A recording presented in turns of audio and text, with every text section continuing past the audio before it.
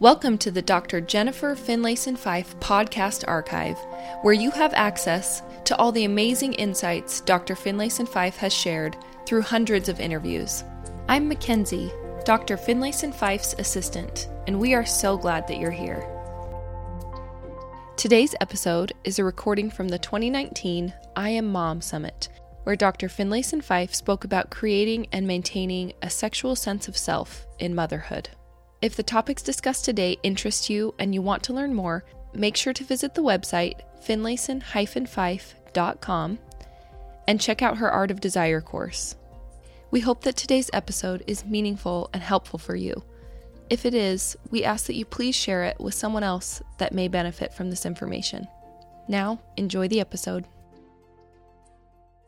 Hi, I'm Dr. Jennifer Finlayson Fife, and I'm a licensed psychotherapist, and I work with individuals and couples on relationship and sexuality challenges in their lives and in their marriages. I also teach online courses, particularly designed for LDS or Mormon couples and individuals, on how to improve one's emotional relationship, one's sexual relationship, and in particular, of course, for women on many of the things I'm talking about today, which is how to forge a stronger sense of self, a deeper connection with one's body and one's sexuality, and to be more at peace in one's sexual self. Today, in particular, I'm going to talk to you a little bit about how to foster and maintain a sexual sense of self as a mother, and particularly as a new mother. For many women in my practice, this is more challenging than they anticipate. They may have felt plenty of desire prior to having a baby, but once that little person comes along, it suddenly can feel much harder to maintain this sense of sexuality and desire. And so I'm going to talk a little bit today about some of the factors that interfere with desire and then what you can do about it, or what some of the antidotes might be to it. The first is probably what we all sort of know instinctively and understand, is that there's biological and logistical challenges when you have a little person that you're taking care of. The biological challenges of having just given birth, for example, are the hormonal shifts that often impact desire and the pure fatigue.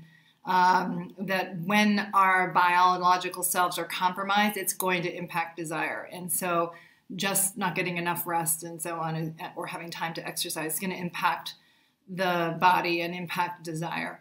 The logistical challenges, of course, are there, which is just having time when you know no one's going to wake up or need your attention or need your energy, and being able to carve out that space that was so easy to find prior to having children now is much more challenging. Of course, those realities are there, and I think the couples who do best have some patience for it, as well as look to create space, they legitimize it in themselves to create space and time to be with their spouse and to not always be, 100% on as a mother and so on.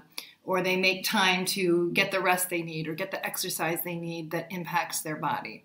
But the thing I want to focus on most today is on the identity and relational challenges that happen when you have a baby, and how this impacts sexual desire.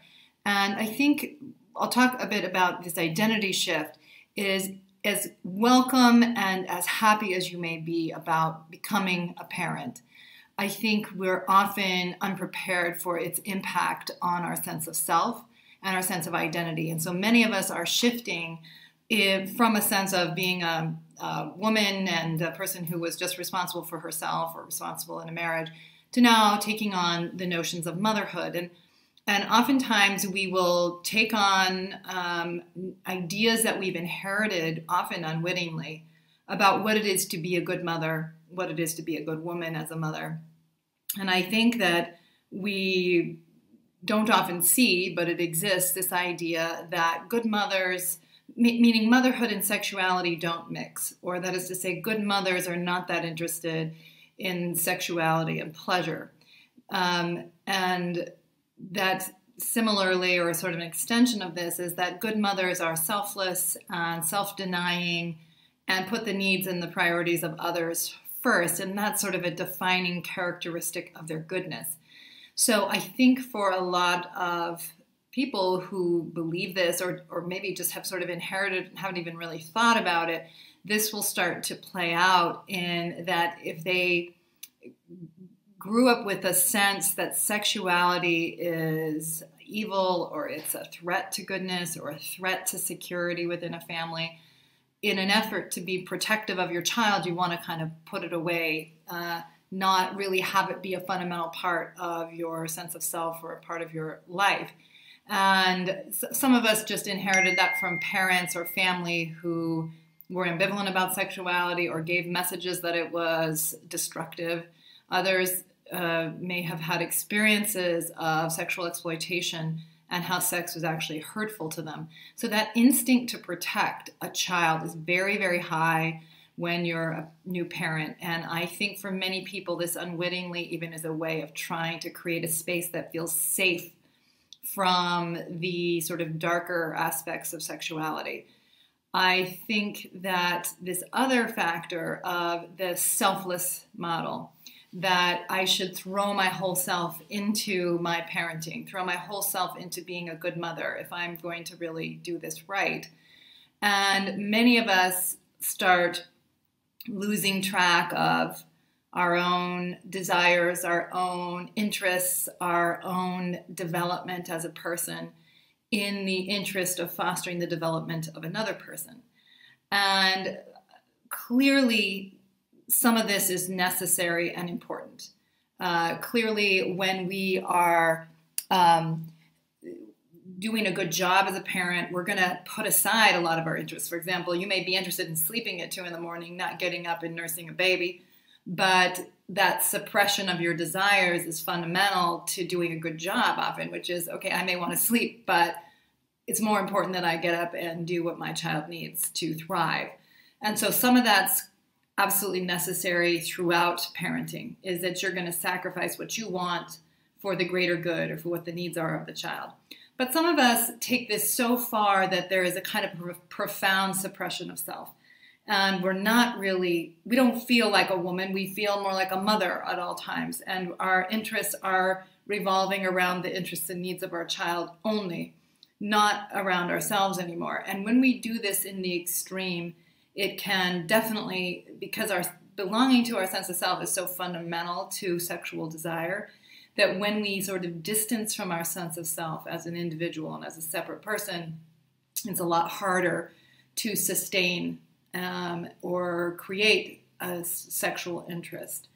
So the third thing I would say that's a factor is the relational challenges. And oftentimes when people transition into motherhood, they do it in a way, the couple does it in a way that interferes with the happiness in the couple. So when people do it well, the mother and father recognize that they share in this desire. They are both equally invested in being good parents. And even if they're taking on different roles, there is a shared value, a shared project of doing right by these children. And so they will each be making sacrifices for the benefit of the children or for benefit of the other parent that's doing things to support the kids. And so there's still a strong sense of partnership as you parent. Couples who don't do it well, there is kind of an imbalance in how this happens. And it can go one or both of these ways, which is that the mother may make this psychological transition into being a mother or being a parent, but the father, who's not as often as biologically involved in it, right, is not carrying a baby within him, sometimes doesn't create this transition in the same way. And so he sees the baby as a threat to his attention and his acknowledgement by his wife, and the baby kind of becomes the one he competes with. And so the mother feels like, you're not really understanding what I'm doing and what I'm going through and how challenging this is, and you just resent it. The other challenge, and these can go together, of course, is that a mother makes the relationship with the child all important. And her energy and her attention and her interests all start to revolve around the baby, and to the exclusion of or the detriment of the partnership. And so either one of these things will really undermine the happiness within a couple. So what's the antidote to all of these factors?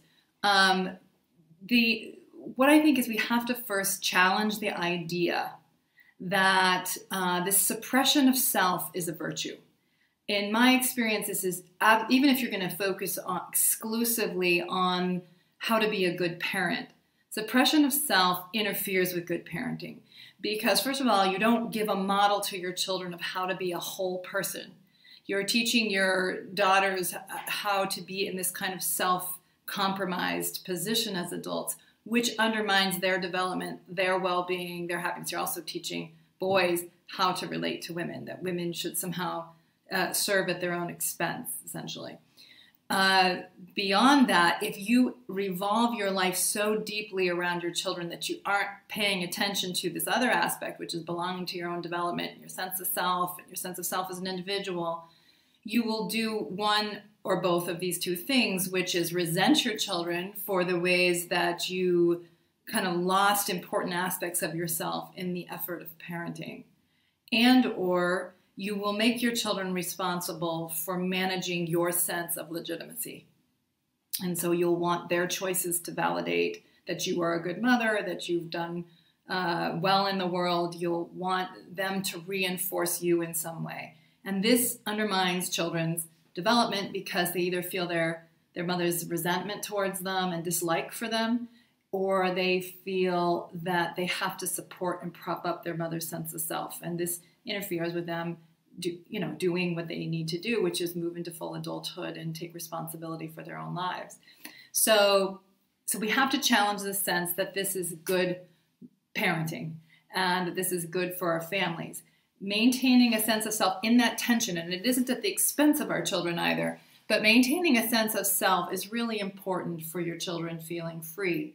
And it's also really fundamental to sexual interest and sexual desire. Many women talk about what their sexual desire is linked to feeling at peace in their own bodies, at peace in their own skin, that they like themselves. Self-respect is a very important aphrodisiac. And when we neglect ourselves and we neglect our development, it's very hard to hold that no matter how much validation we're getting from our spouse. Our spouse may be telling us we're just attractive and wonderful and they love us in every sense, but if we don't carry that sense within ourselves, it's very hard to believe it or generate that within ourselves. So this is a very, very important thing for us to do. The second thing that we have to challenge is the idea that sexuality is inherently bad or inherently threatening.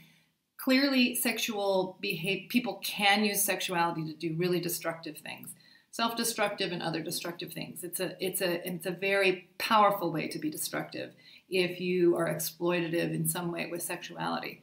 But sexuality can also clearly be a deep source of strength, rejuvenation, peace within a relationship, a deep way to love and be loved. And so a lot of times we kind of manage our anxiety about sexuality by just keeping arm's length from it, as opposed to really thinking about what am I creating and doing through my sexuality and through my sexual relationship. And how can I make what is happening here better? Something that creates more goodness in my life or in my marriage, creates and offers more strength to me, right?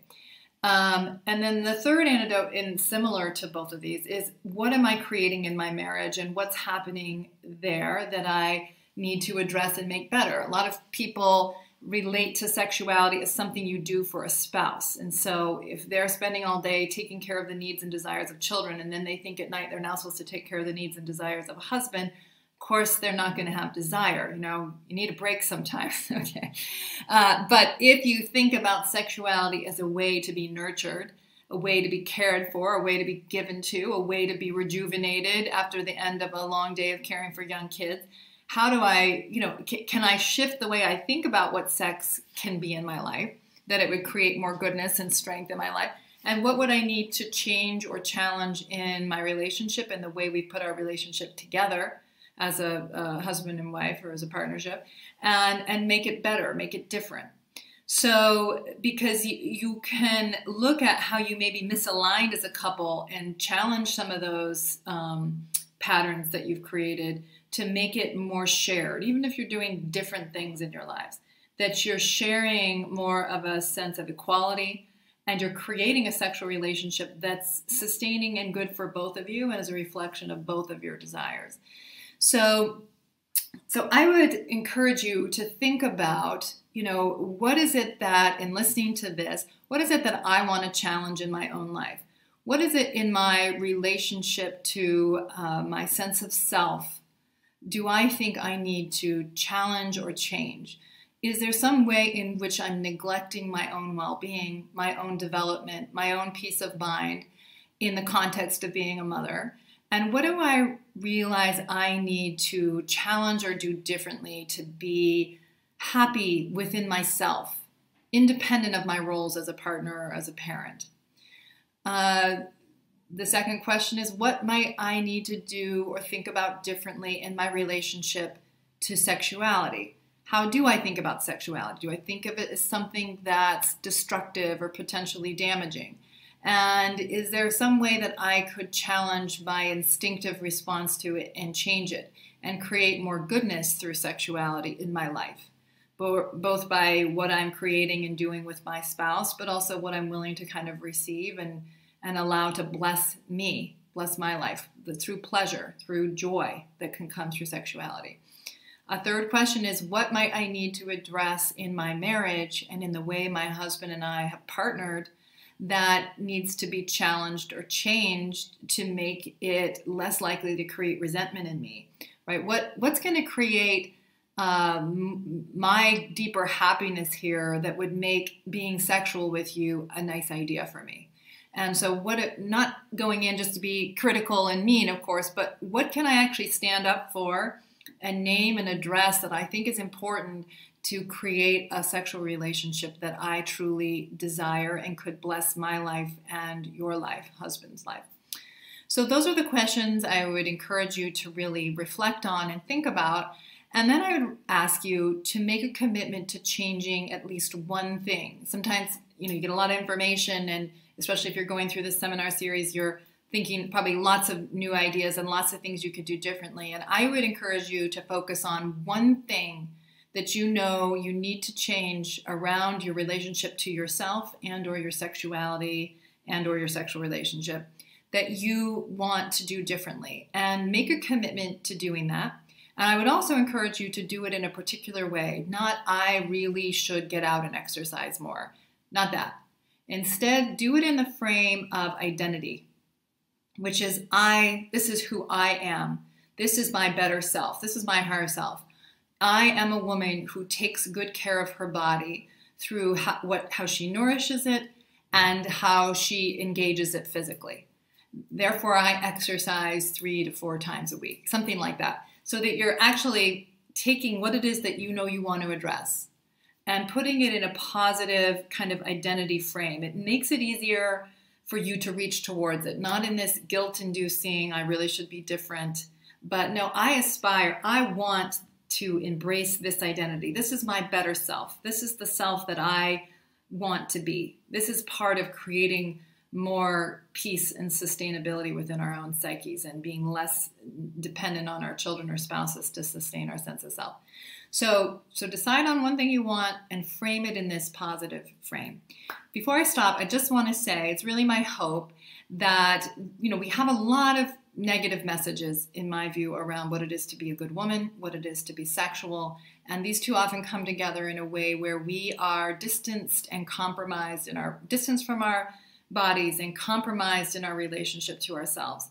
It's really my wish for the well-being of you as women and for the well-being of our children that you will embrace the goodness of really sustaining your own development, your own sense of self, and your own peace of mind through a deeper integration with your desires and your sexuality, and really to embrace the strength that lies there for you. I think as women in particular, when we're not at peace in our own bodies and not at peace with our sexuality, we compromise a fundamental strength, a strength that we really need to be at peace and at home in our own bodies. And so it's really my hope that you can forge more of this in your life, and I hope some of these ideas are helpful to you. And if you want to, in my online course, The Art of Desire, addresses a lot of these questions and challenges for women and gives you really concrete ways to see them in your own life and how to address them better in your life. So I hope this is helpful. It's been my pleasure to talk to you. Bye-bye. Thank you for listening. If you'd like to learn more about Dr. Finlayson Fife and the work that she does, check out the links in the show notes below to find her website, online courses she offers, information on upcoming events, and her free Facebook group.